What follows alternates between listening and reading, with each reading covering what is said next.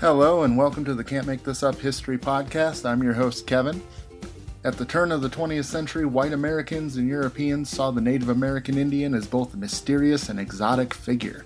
Their perceptions were almost entirely informed by horribly inaccurate pop culture, and a man named Edgar LaPlante found it all too easy to exploit their ignorance. The king of con men, as he became known, came from a working-class family in Pawtucket, Rhode Island, and seemed to have a pathological need to lie and consume an endless tide of praise and attention. His unbelievable adventures would take him from swindling country churches by impersonating a celebrated athlete to an international celebrity doling out handfuls of cash to fawning crowds across Europe. This week's guest on the Can't Make This Up History Podcast is author Paul Willits. Paul is the author of several books, most of which center on larger-than-life personalities in the true crime genre. In his most recent book, King Con, The Bizarre Adventures of the Jazz Age's Greatest Imposter, Willits describes the incredible exploits of Edgar LaPlante in wonderful detail using a fun novelistic style. Paul joins me from the UK via Skype to share some of Edgar's most successful and outlandish cons and dive into the psychology that drove him. Before we jump into my discussion with Paul, I just want to give an apology because I had a bit of a cold when we recorded our conversation, and I hope it doesn't interrupt your listening experience too much. Hopefully, with this topic being as bizarre and unbelievable as it is, you won't even notice. Now on to the show. The You Can't Make This Up History Podcast, bringing you strange but true things from the past. It's not the average history that you learned in school. We're bringing you the heroes and bringing you the fools. Them stories that are just too crazy to believe. The stranger than fiction and super unique. Hi Paul, welcome. How are you? Oh, very well. Hi, Kevin. Thanks very much for having me. Oh, you're welcome. Thanks for being on the program. So can you start off by telling us a little bit about you and your past work?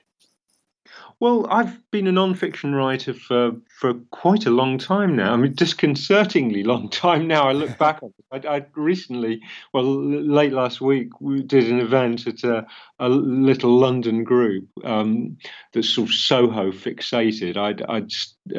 I appeared there for their 15th anniversary, and originally I'd appeared at this organisation called the Bohemian Society, a merger of Soho and Bohemia being their main interests. I'd appeared there 15 years ago to promote my first book, which was about a then very neglected English Bohemian writer, short story writer and memoirist, very good, who's since... His name's Julian Maclaren Ross, and he's since become, he's been reissued a lot in Penguin Modern Classics over here and all sorts of other editions. And that was how I got into non-fiction writing. I got into it through a slightly odd route. I'd been wanting to be a fiction writer, and had a certain amount of encouragement, had won a sort of very minor prize, and which kind of kept me going. But and various literary people had liked the stuff I was doing, but I found increasingly I was getting completely obsessed by the line by line, just style. And it was an obsession that undermined the whole enterprise. I began to lose sight of the fact that it was meant to tell a story, perhaps. And I'd end up being so focused on the minutiae that I'd write something and then start rewriting it and dismantle the whole thing. It was almost as if I was a car enthusiast who'd buy a car and then take it to bits and just be left with a garage strewn with spare parts. And so I got to a point where I'd almost given up, really, and I'd become a fan of this writer, as I mentioned, a short story writer and novelist, very versatile memoirist, Julian Maclaren Ross. There's a website for anyone interested called Julian Maclaren. It's MACLAREN-Ross, just with a .com on the website address, and it tells you a bit about him. And I'd become more and more fascinated by him, and eventually decided I'd like to write a biography of him. And I got to the point where I'd possibly, it was maybe I was going to say it was ill-advised, but in some respects it was good. I'd mentioned the fact that I was doing this research to enough friends to feel a sort of psychological pressure that if I didn't complete this thing, I'd feel completely humiliated. It had a book. The book was eventually published by a very small publisher who's a prestigious photographic publisher.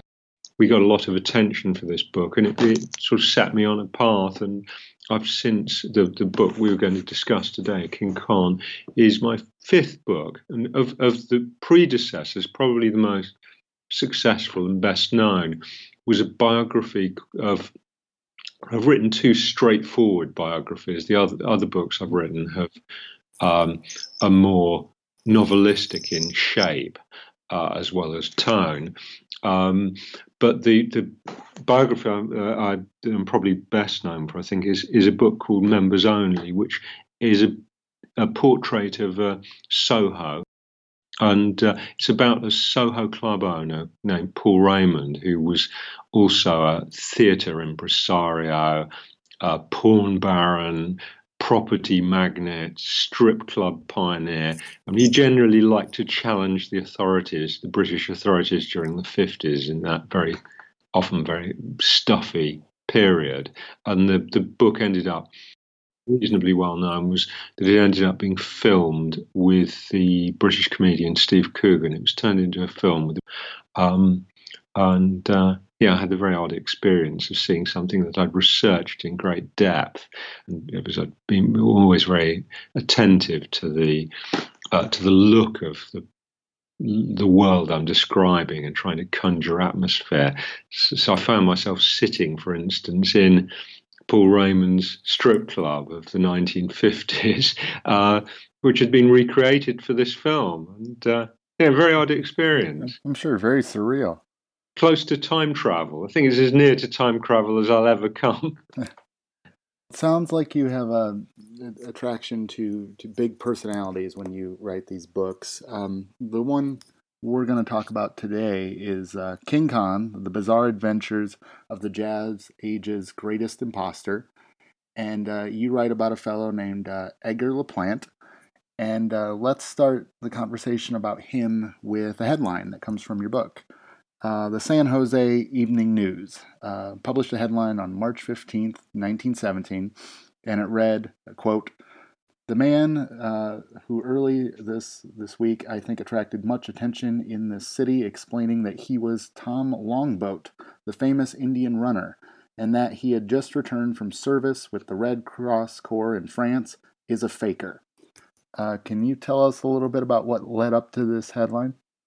Well, this particular man, Edgar LaPlante, who's posing as Tom Longboat, definitely was a faker. He was a faker with in capitals, underlined and in bold. He, he was nothing if not bold. He'd reinvented himself as, despite having not a trace of Native American ancestry, he was a white working class Rhode Island guy who had reinvented himself. The earliest sign of it is in late 1916, well, the sign of this particular impersonation or identity. Well, it's an early form of identity theft, which we think of as a very modern phenomenon. There was an actual Tom Longboat.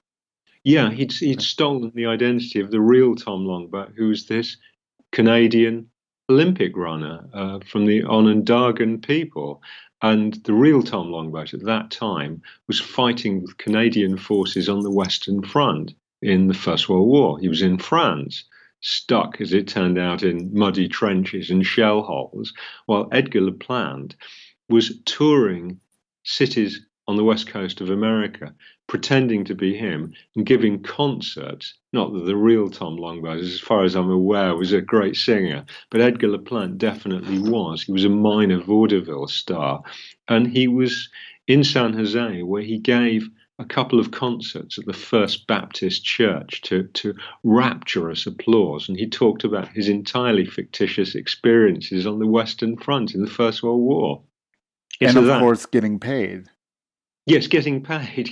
But the odd thing about him is that although he is a con man, his motives aren't the straightforward motives of an ordinary con man, which is one of the things that made the story so interesting to me. Because for him, it was never really about, well, it's about the money in the same sense that money can, in gambling, be something in top rate gambling can just be treated as an indication of the score. For him, money was just a side issue. It was never about the money. It was about attention, about getting more and more attention. He was an attention junkie, really, and he craved praise, which was why he wanted to steal the achievements of the real Tom Longboat, who was a great long-distance runner who'd appeared at the Olympics, and he grafted onto that the idea of him as a war hero. And then Edgar LaPlante happened to have a brilliant baritone singing voice. There are no recordings of it. However, I've got dozens of witnesses saying this guy had the best voice I've ever heard. He specialised in singing rather syrupy music of that period, sort of slightly pre-jazz music, a style that was rendered outmoded by the arrival of jazz. All right. So how did you find Edgar LaPlante? How did you discover this person? Well, it was a very, very happy accident. I was combing through the online files of the British National Archives, and I was looking through crime files, through the Metropolitan Police files, of which there are more than 10,000 in the archives, and I was attracted to true crime files for the same reason a lot of what are often clumsily known as writers of narrative nonfiction like me, nonfiction that aspires to have the sort of feel and structure of a novel. I was attracted to true crime, just to backtrack, for the reason that true crime stories are intrinsically dramatic, or the best of them are, and the police files provide you with that kind of minute textual detail that's vital if you want to create a factual but novelistic surface about the look of things, the way people speak, what they say. Often crime files will have stacks and stacks of that kind of stuff. So I was in search of a story of that sort, but obviously I couldn't look through 10,000 of these files. The online catalogue really just provides you with headings, sort of pretty basic headings. And I decided to narrow down the search from 1920 to 1960 through the advanced search mechanism. And then I narrowed it down still further, just out of curiosity, by putting American as a key word. And it took it down to about 250 files. And I started trudging through these, maybe about 20 headings per computer page. And as I was scrolling through these things, it didn't take long. I mean, most of the entries related to long forgotten diplomatic incidents and minor happenings that really weren't worth exploring, or clearly look very unlikely to be worth exploring, put it that way. And in among those was this thing that jumped out at me, this listing that said, I'll try and get the heading right. It said, I think, Raymond or Raj Tiwana, alias Edgar LaPlante, alias Chief White Elk, American international swindler. And for me, it was just love at first sight. I knew this was going to be an amazing story, or promised to be. So what I did was I took down the reference details and used the computer catalogue to actually order that file, which I then went down to London. I lived some way away from London in England. And when I got down to London, visited the National Archives, which are in the suburb of Kew, near the famous Kew Gardens. And it was a very exciting moment to be presented with this file. It's a bit like some old-fashioned cafeteria. They hand over these files in numbered perspex boxes. There's a great grid of these, or several walls of these boxes, and you just go over to your number after a brief delay, and you find a file that's almost gift wrapped. They're always tied up. These old, often battered-looking manila files will be tied up with a bit of ribbon, and you take it over to a desk, untie the ribbon, and it's like Christmas. Yeah, exactly. You may well have a great gift, and I had a wonderful gift from the Metropolitan Police and the Swiss police, who were responsible for the contents of the file, which went into greater depth about Edgar LaPlante, alias Chief White Elk's antics, and they were even stranger than that computer heading had suggested. So I was away from that moment onwards. Did you have any challenges in trying to find him? Because, I mean, I've done some historical research. I'm a historian, and even law-abiding citizens don't leave much of a trail behind. I can't imagine how you would find somebody like a con artist who kind of doesn't want to be found. How do you find him 100 years later? Well, I think that it's a good question. But yes, logic dictates that the information is going to be thin on the ground, but we need to bear in mind what I was saying earlier about him not being a straightforward con man, because unlike the con men you're referring to who don't want to be found, because Edgar LaPlante's motives were so different from an ordinary con man in that attention was what he always wanted, he couldn't go anywhere without being photographed and speaking to journalists. He'd waft into town and attract tremendous attention, partly because he'd be wandering down the street in a feathered headdress and war paint, buckskins. So it was bound to attract a certain amount of attention. And he would check into fancy hotels frequented by significant people, and he just had a huckster's knack of attracting attention. And he could spin the stories that people would want to hear. So he left this amazing trail. There are large stretches of his life where there's quite a lot of material about every day. It's most peculiar. It's almost as if the press have kept this diary for him. So I had a surfeit of material. There are places where it thins out, and there are aspects of the story that remain mysterious, and in some respects, there's something very attractive about those mysteries. Going back to the very first book I wrote, I remember people saying that actually they said, one or two people said, "Oh, you spoiled it. McLaren Ross remained this mystery. I loved the mystery. You've told me all this about him, and now somehow demolished the mystery." But actually, with White Elk, the mysteries are just rather intriguing.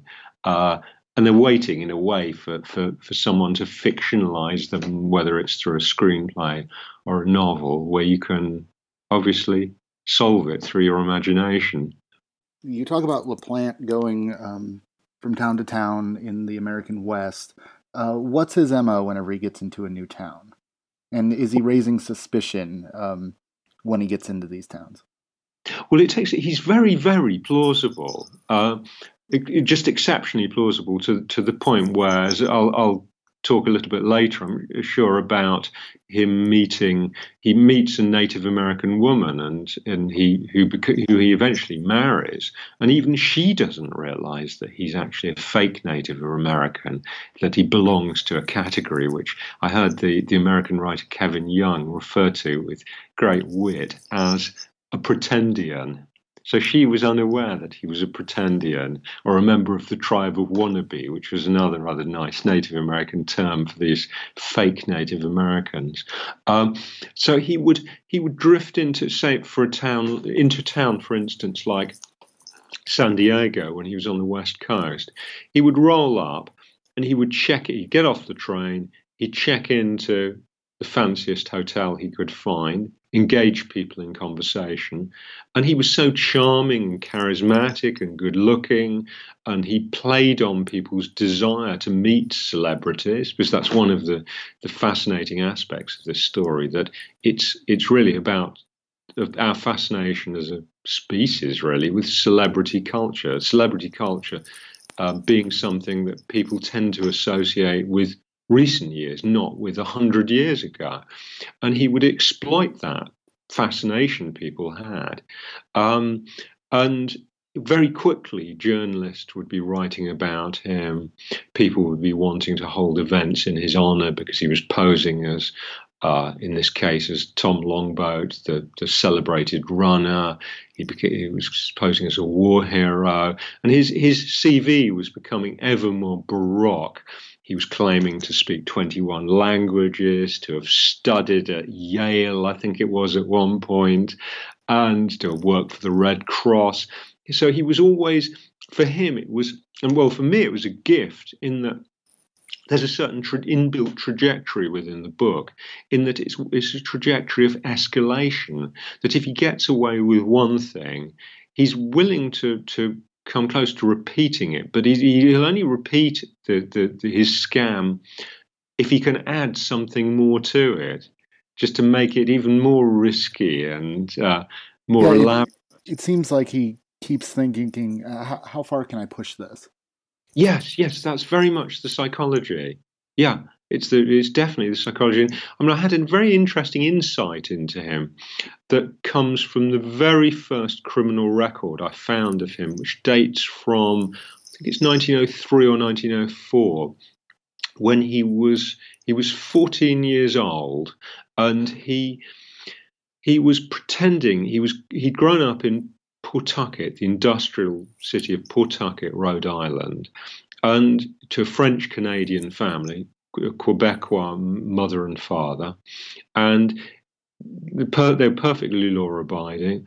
But he'd started playing truant from school and hanging out with, as his father put it, the wrong crowd, and he then began pulling this scam where he was wandering into shops in the main part of Pawtucket, pretending to have been sent by other shopkeepers to collect spare change. And he'd wander in and say, "Can I have some change for however many dollars worth of change from such and such a shop down the road?"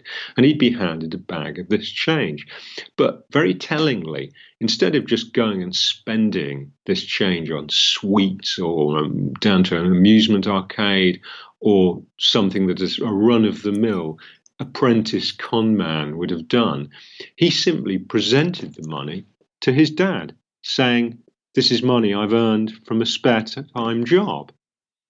So, as I mentioned before, it was never about the money right from the very beginning. And in this particular case, as a child, he was obviously wanting to play the responsible young lad. That was obviously a role that attracted him at that time, and he was later attracted to very different roles.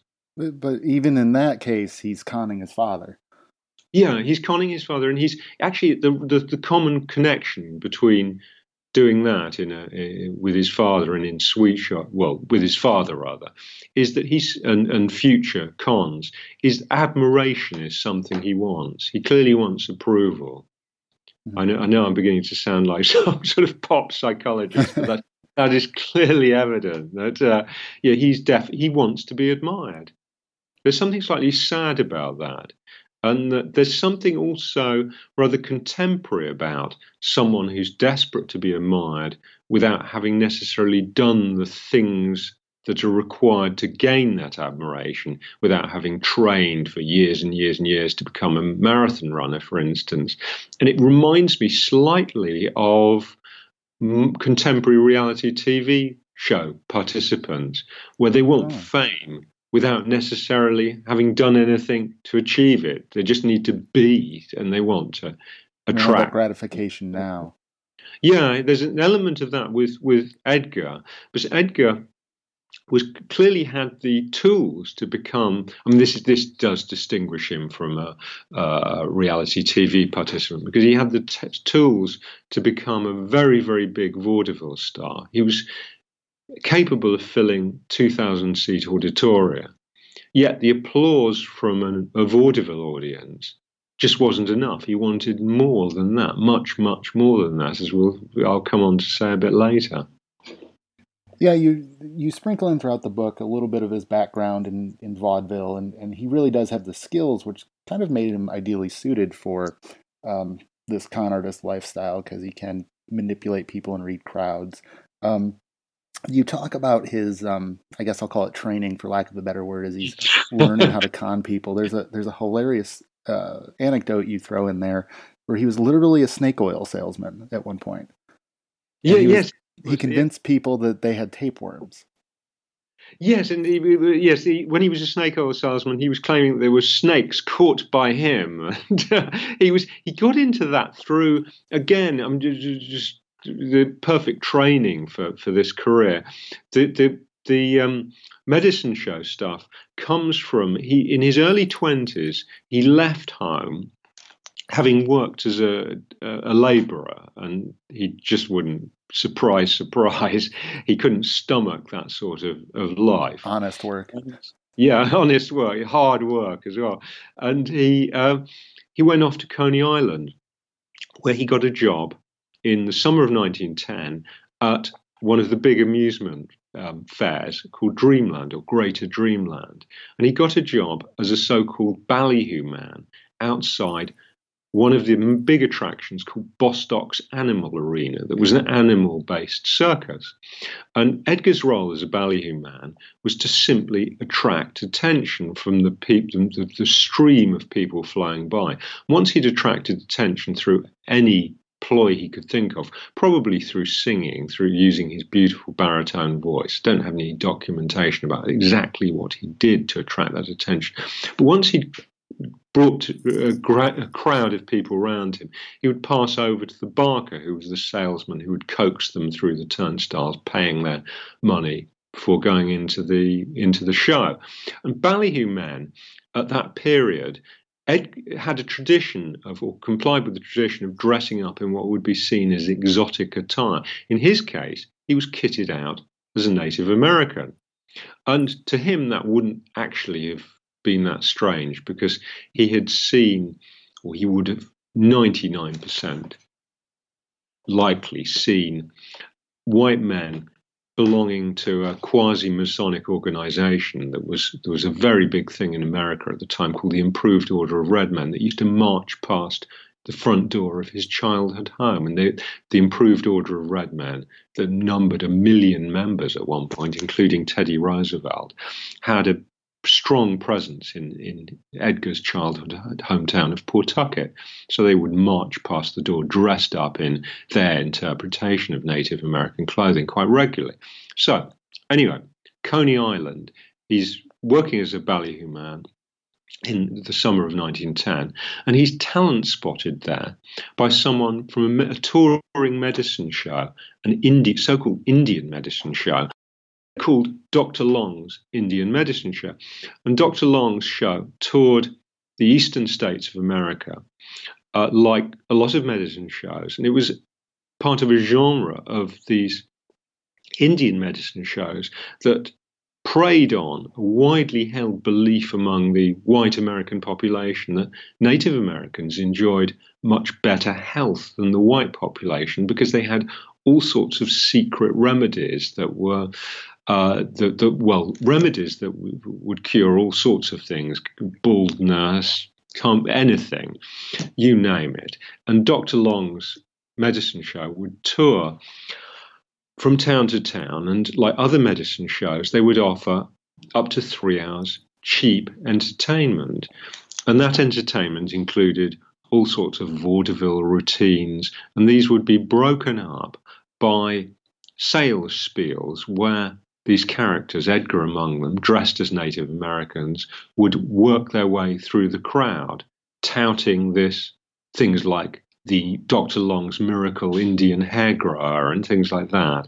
And bottle after bottle of this stuff would be sold. And from there, Edgar, this is really an intersection. The medicine show is really the intersection between show business and crime.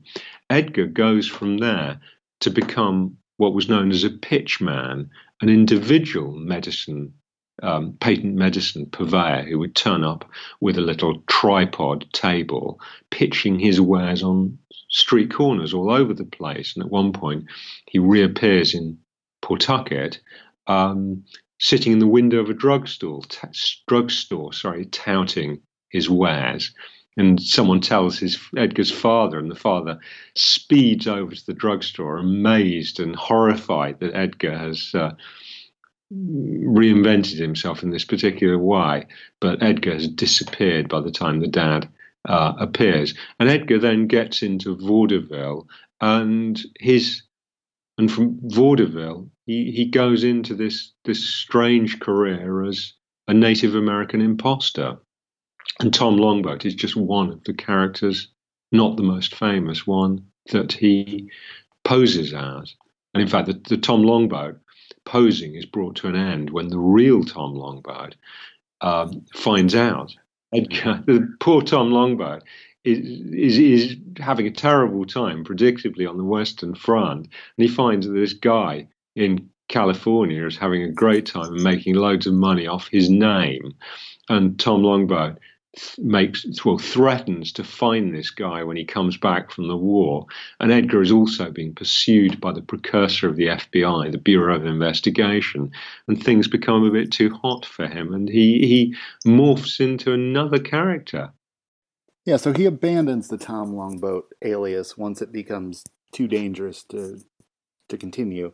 And he becomes then Chief White Elk, and he has different iterations of that, but he always plays a Native American in his cons, and that seems to be a helpful asset to him. You already established he's not actually Native American, but how is he able to convince people that he is and get away with this? Well, I think he's the beneficiary of a confluence of influences that, for a start, I think people are just as they are now. They want to meet someone famous. You want to be able to go back from somewhere to you've gone out to an event or something, and you've met this person, and it adds a sort of frisson of pleasure to be able to recount that you've met the famous Chief White Elk, leader of the Cherokee, war hero, football star. That's one of the other things he's grafted onto the persona. Just gets less and less plausible, yet at the same time more and more people believe it. It's the bigger the lies are, in a way, the easier it becomes for him. And the racial lie is assisted by the fact that there's a genre of very short silent movies that are being shown at that period in which Native Americans are the heroes and heroines, and they're more often than not portrayed by white actors. And there are also very popular Wild West shows touring, which don't necessarily have real Native Americans all the time. There are vaudeville shows as well, featuring Western stories with fake Native Americans in them. And there's also, adding to the brew, there's a fascination. At the same time that Native Americans are being treated appallingly by white America, they're a subject of fascination for that same group of white Americans, in that there are dime novels, there are the films I've mentioned, the vaudeville shows, the Wild West shows. So Edgar is a happy beneficiary of all those things, and that the sight for a white American to see what they think is a Native American in a movie that's really a white American wearing a feathered headdress just sets those white Americans up for Edgar's fraud, because they would see him and think, he looks very similar to the person I saw on screen playing Chief Whatnot.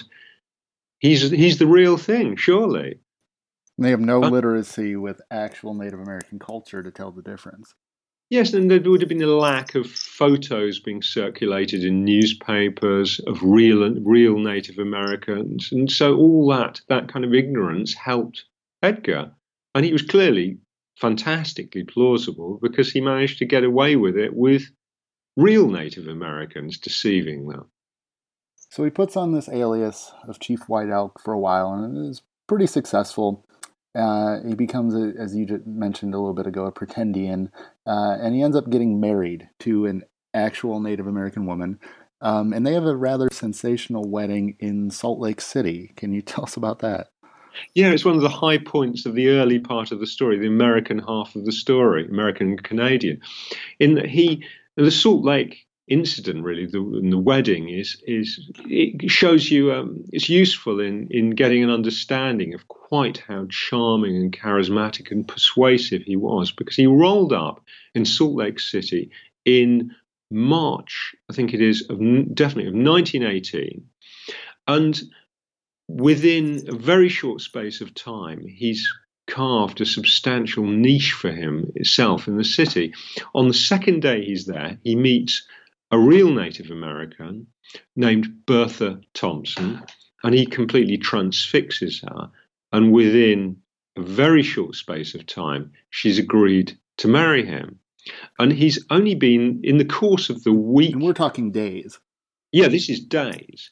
And he got off the train, talk about to mix racial references. He has a lot of chutzpah, and he gets off the train in a lounge suit, penniless, and goes or virtually penniless. He has enough money to go and, he pawns his suit, raises a bit more cash, and he goes to a theatrical costumier and rents a stage Native American costume. And he's away on that first day. And he presents himself at a local vaudeville theatre, charms the guy there. Then the second day, he meets this very attractive and very bright, you could almost term her proto-feminist. She'd what would have been termed a new woman at that period, Bertha Thompson. Very interesting figure who's left her parents on the West Coast, Northern California, and she goes off to train as a nurse and lives an independent life with other women like that. She's a great friend of a very significant American photographer named Emma Bell Freeman, who made a name for herself producing very lyrical portraits of real Native Americans, among them Bertha, who posed frequently for Emma Bell Freeman. And Bertha, despite her intelligence and worldliness, was fooled by Edgar into believing that he was Chief White Elk, leader of the Canadian Cherokee, and within that week he'd also captivated the governor of Utah and the mayor of Salt Lake City, and the governor arranges for Edgar and Bertha to get married in the state capitol, the equivalent of the White House, really, another grand portico domed building. And only a week after he arrives there, he and Bertha are married, and local businesses, for instance, a local car sales outlet with a Studebaker dealer gives him this massive limousine. Bertha's given a limousine, and they're presented with a Tiffany wedding ring for the occasion. And 5,000 people, a holiday is declared, and 5,000 people come to watch the wedding, which is in public on the steps of the state capitol. Paid for by the state of Utah. Yes, typical Edgar. And he's showered with gifts, and among the 5,000 people, I suspect, were the Marx Brothers, who were in town performing a show. They were rehearsing a show that very day, and I can't imagine, since most of the population were gravitating towards the state capitol, that they'd have foregone that delight of seeing this ridiculous event, which certainly accorded with their senses of humour. That's just unbelievable that he has, as you said, the chutzpah to just walk in, bold-faced, tell his lies with a straight face, and he says it with such confidence that people believe him. Yeah, it was extraordinary. An Italian friend who was translating stuff about a later period when he ends up in Italy would read her translations of newspaper stories of that later period, and she'd be unable to stop laughing trying to transcribe this stuff, because she was just baffled by how he got away with it. And it was great at thinking on his feet. He could come out. There are a lot of because there were all these press stories and people were so captivated by him. Quite often they recorded his speech, so you get transcriptions of brief conversations, and there's a hell of a lot of charm and nerve exhibited in those conversations. Oh yeah, he'd have to be quick on his feet. I mean, lying just had to be second nature to him.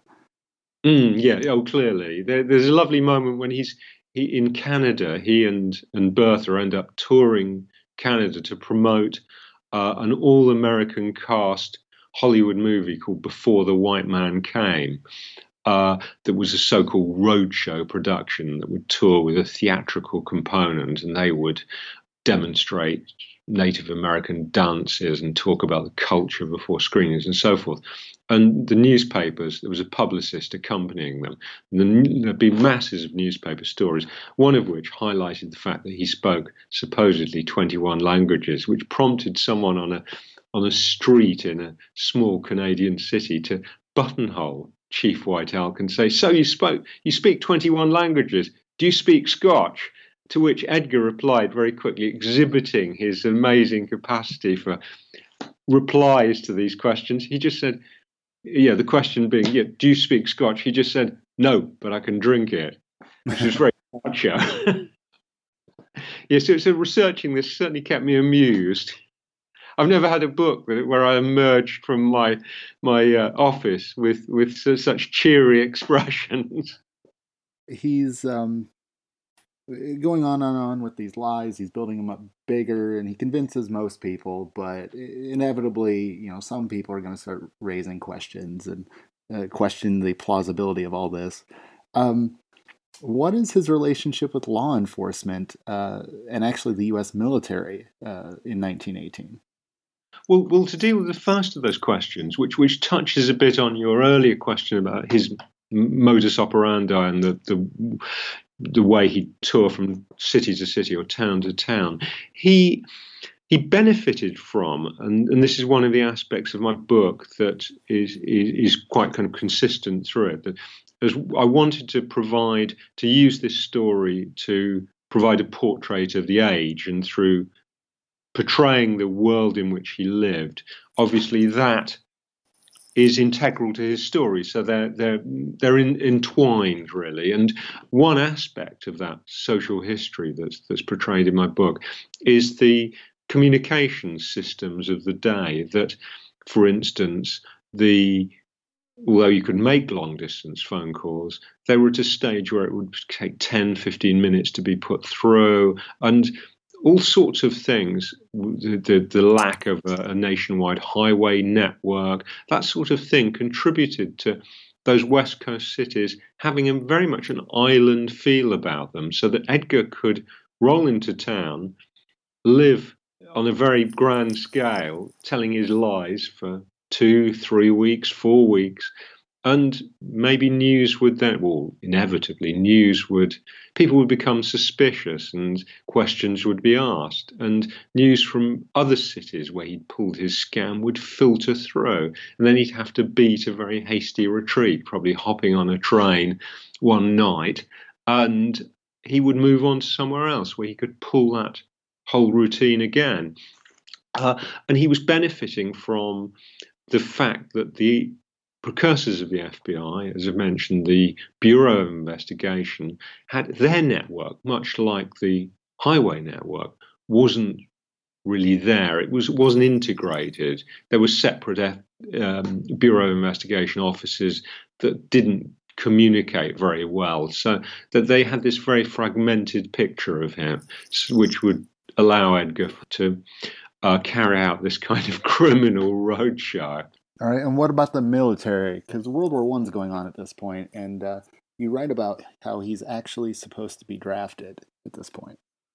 Yeah, so he was a draft dodger, and he with, again, supreme chutzpah, ends up posing as an army recruiter, lambasting draft dodgers. There is the cheek of this man knows no boundaries, and he was posing as, he was a very successful recruiter, and there are a lot of references to him as a genuine Cherokee who's one of the most significant army recruiters in America of that period.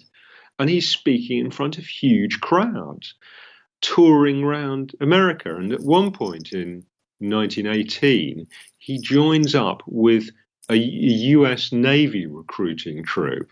And this is one of those aspects of the story that really conforms with that cliche about you really couldn't make it up and truth being stranger than fiction, that he teams up with a naval recruiter, a very shifty character, not quite on the Richter scale of Richter scale 9 of Edgar's shiftiness, but shifty nonetheless. A guy called Frank Spaulding, who was a talented singer who would perform at recruiting rallies. He'd sing the sort of sugary songs that Edgar sang. And Frank Spaulding, the recruiter, was known as Frank the Singing Sailor Spaulding.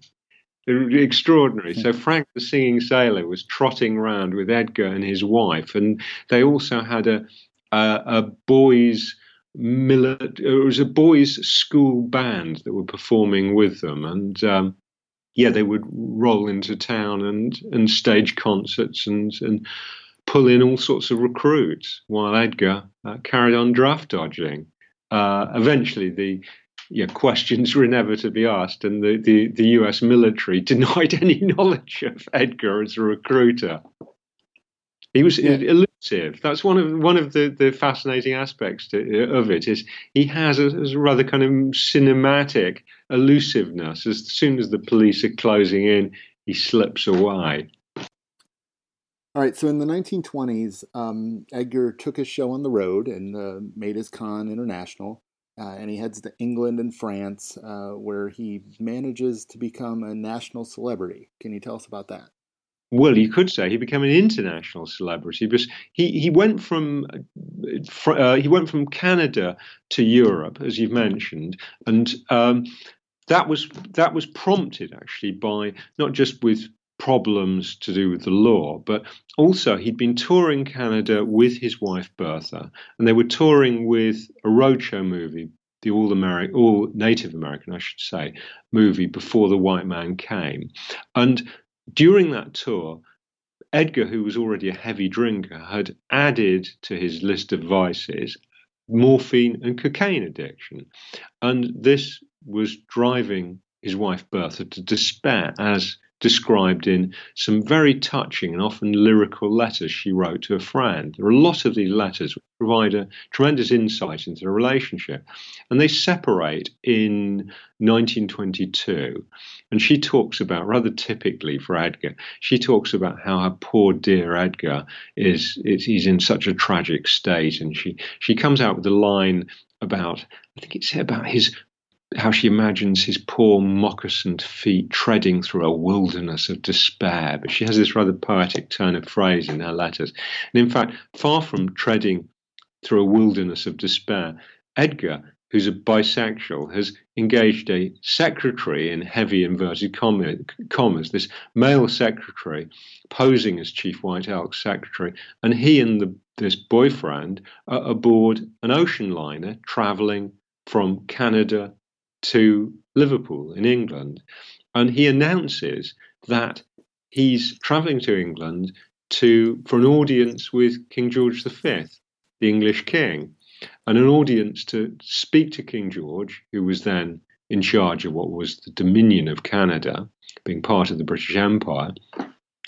He was going to address George V to urge for improved educational opportunities for his people, supposedly. And he was actually granted an audience with King George V. And Edgar Laplante, though he was rumbled at the very last moment after Buckingham Palace granted that audience, but he drifted around England playing the music hall circuit, and he bigamously marries in England a Manchester switchboard operator, and she thinks she's landed a big catch, this millionaire Cherokee who owns oil wells in Canada. And one of the things that made me laugh about this story, obviously it has a tragic side to it, this poor woman marrying this guy. One of the things, as I say, that made me laugh was it was the marriage certificate, but that's because at that time, the British marriage certificates would have a column where it said father's name and a column where it says father's profession. And under her entries, it said father's name, Billy Holmes, and it says salesman. And under Edgar's side of the marriage certificate, father's name, Chief Wolfrobe, he's put down. And under profession, it simply says ruler. I love that. So now he's a prince. Yes, now he's a prince, which is, it certainly gives him ideas. And he and Ethel head for Paris, and where the escalation really begins. And in Paris, he has a cabaret job, performing at a very, very chic cabaret and music hall theatre, big place called the Palace Theatre, that was frequented by the cream of the Parisian arts world, the likes of Jean Cocteau and people like that. And they staged these amazing, nudie, rather Weimar Germany-like shows, massive chorus lines and people on horses and God knows what. And Edgar, while he and his new wife and her son, his stepson, are in Paris, he starts frequenting the Left Bank. This is all documented, and he starts going to the Café du Dôme, which was the epicenter of Left Bank artistic life. He only missed Ernest Hemingway. He'd returned to America by a week or so, but he was there at exactly the same time as Matisse, Picasso, James Joyce, Ezra Pound, and he was mixing in this world. And he eventually, the job at the cabaret, when that runs out, he gets a job with Paramount Pictures that are presenting another roadshow production, a much bigger one, called a Western called The Covered Wagon, which has been touring America, has gone to London, and it's finally arrived in Paris. Another roadshow which has, as I mentioned earlier, a theatrical component, in this case, a troupe of real Arapaho who'd appeared from the Wind River Reservation in Wyoming. And they'd appeared as extras in this massive film. It was really the silent movie equivalent of one of today's blockbusters, with a vast cast and an enormous budget. And the Arapaho arrive in Paris, and Edgar is hired as their chaperone. Instead of being the responsible chaperone, he is instead going out and clubbing and getting drunk with some of his Arapaho pals, or they swiftly become his friends. And eventually the Arapaho get fed up of this tour and sick of being in Paris, and they want to go home. Fair enough. They then head home, and Paramount Pictures then employ Edgar to replace the Arapaho and to do his act, his Native American dance demonstrations and so on stage before screenings. And the film and Edgar head off to Brussels, where he's presented as royalty and he's treated as royalty. And from Brussels, he then heads down to the French Riviera, where things really escalate on a massive scale. What causes the escalation is that in the Riviera city of Nice, he meets a fantastically wealthy Austrian countess and her stepdaughter. And they're really taken by him. They fall in love with him, really. And they're taken by his stories of being this millionaire chief with these oil wells, and he tells them a rather prototype, typical internet type story, a bit like those supposed Nigerian princes wanting to try and get wealth out of Nigeria. You must just give them so many $1,000s or pounds and they will amply repay you. And Edgar tells this story to the countesses about how he can't get the income from his oil wells out of Canada at the moment because the British government are interfering, and the countesses start lending him vast sums of money, and they bankroll what they see, because they see him as the Cherokee equivalent of royalty. They bankroll a royal tour of Italy, and this is the Italy of the early stages of Mussolini's government. And they rent a steamer for him to circumnavigate Italy. And just so we're clear with the audience, you're not talking about he arranged a massive one-time loan. He's coming back to these marks of his again and again and again. Yes, large sums of money again and again and again. And he's also conned He's clearly got a taste for conning the aristocracy in Brussels because he's emptied the bank balances of women there. And women are obviously he's rather irresistible to men and women alike. But these two unfortunate and very sweet-natured Austrian women who have a home in northern Italy are just totally captivated by him, and they just start pouring more and more money into his pockets. And he, during his Italian tour, the Italian tour is extraordinary because it has a slightly rock star quality to it, in that he will turn up at these hotels. It's almost like Beatlemania has hit Italy in the summer of 1924, because hundreds and hundreds of people will lay siege to whatever hotel he's in, and the police cordons will have to be set up to stop women from forcing their way into the hotel, and people will be dragged away from his room if they've managed to get through the cordon. And he's showered with gifts, and wherever he visits, the local fascist party are showering him with honours, and he's given an honour called the Corporal of Honour, which is a rank that only Mussolini holds. And for the Italian fascists of that era, and for Mussolini in particular, he's quite a convenient distraction, because Mussolini has just recently arranged for the murder of one of his his leading left-wing opponent, and this scandal threatens to unseat Mussolini. And the odds were that he was going to be unseated, but for various reasons he obviously survived. And the press stories and the attention lavished on Edgar provides a very convenient distraction. And Edgar starts, for instance, in Florence. He's besieged by all these people outside his hotel, and he'll have to wade through them to get to his waiting limousine that's going to give him a tour, and there are banquets laid on. But in the process of going through these crowds, he starts behaving as he thinks royalty would behave. He's dishing out money, but he's not just dishing out small amounts of money. He's dishing out bundles of high denomination notes of the Countess's money. We have a phrase in the United States, I don't know if you have it in the UK, make it rain, just throwing money out. I haven't heard that phrase. It's very good. And yeah, he's certainly a rainmaker. And so he brings in, even obviously people are more and more attracted by the prospect of getting their mitts on this money.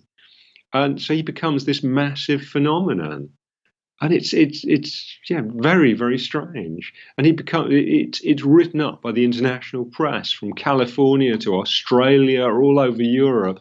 They talk about this strange, what one English newspaper, I think it was, referred to as the strange joyride of White Elk, or something like that. And it's all at the Countess's expense, and inevitably, sooner or later, they want their money back. And he's given away, or he's blown in the course of about 4 or 5 months. He gets through, and it's very difficult to work out currency equivalents over this massive period of time. But in 2018 American currency, he's blown the equivalent of about as much as $58.9 million in only a few months. That's insane. Yeah, that's definitely the word for it. I think that's probably the word for Edgar. Wow. To a point.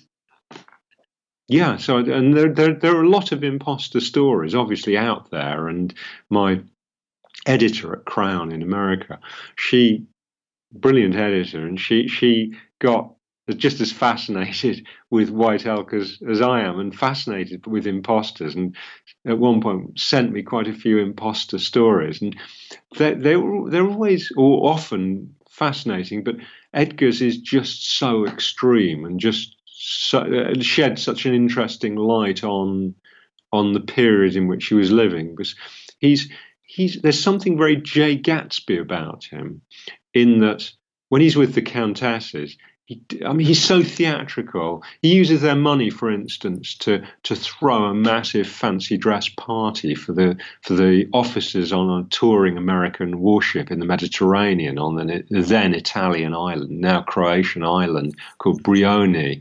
And he throws this great fancy dress party.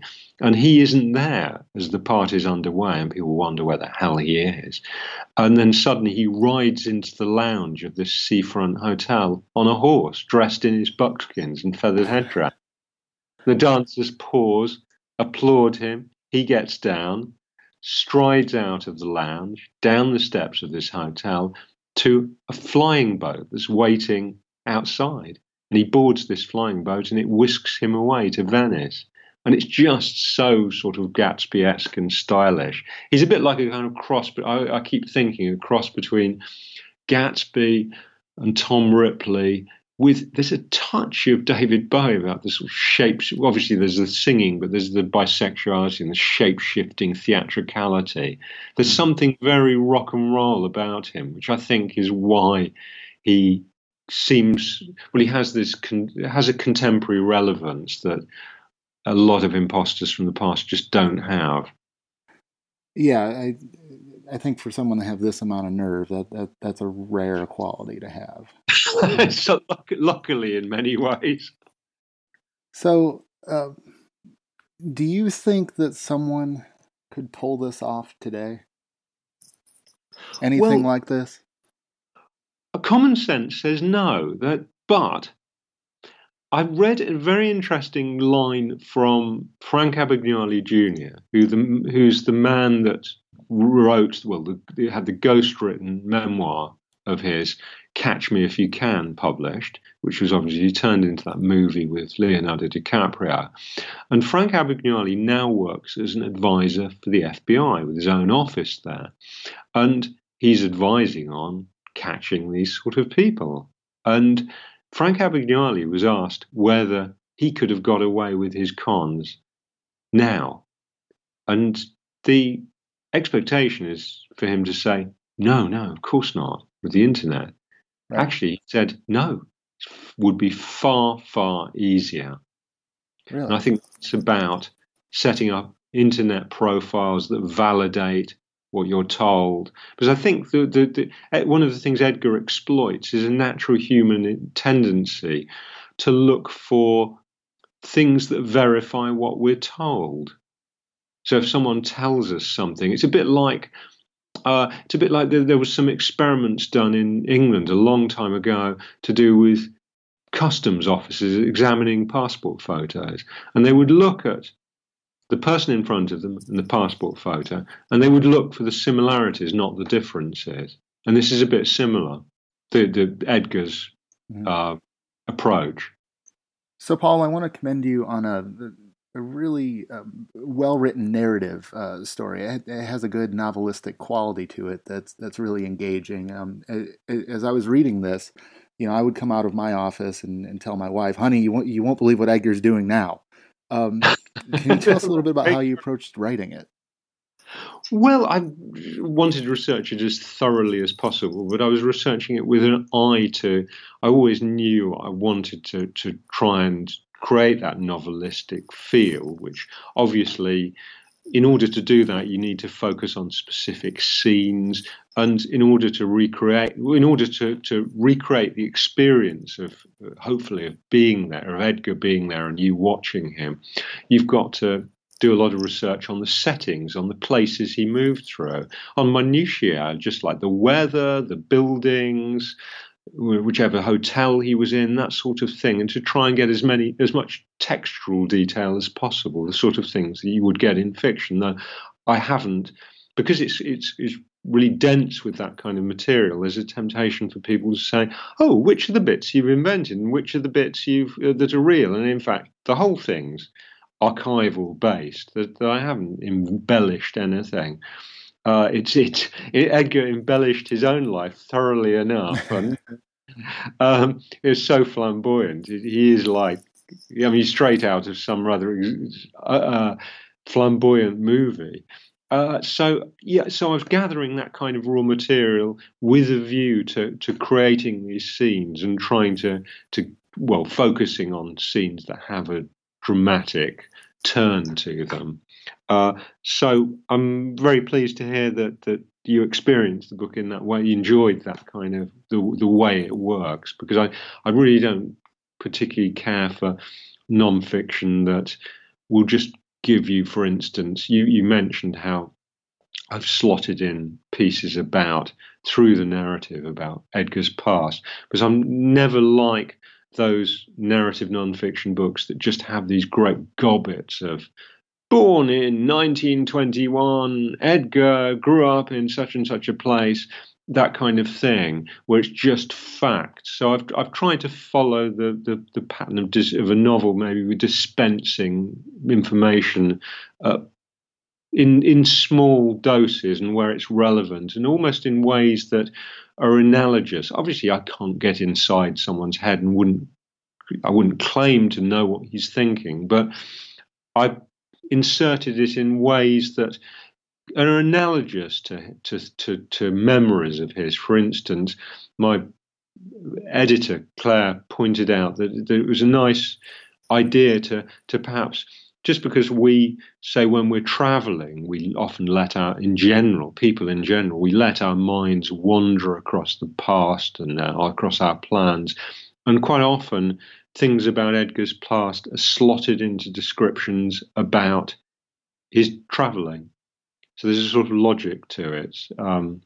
So I've made connections between something he's just experienced and something I know he's experienced in the past, as a way of conveniently telling you about his past, which obviously illuminates the present, but also through those connections, it mimics the connections that we make in our thought processes, really. And from time to time, I've used metaphors that are appropriate to Edgar's background, which also, I hope, conveys a sense of you being immersed in his world.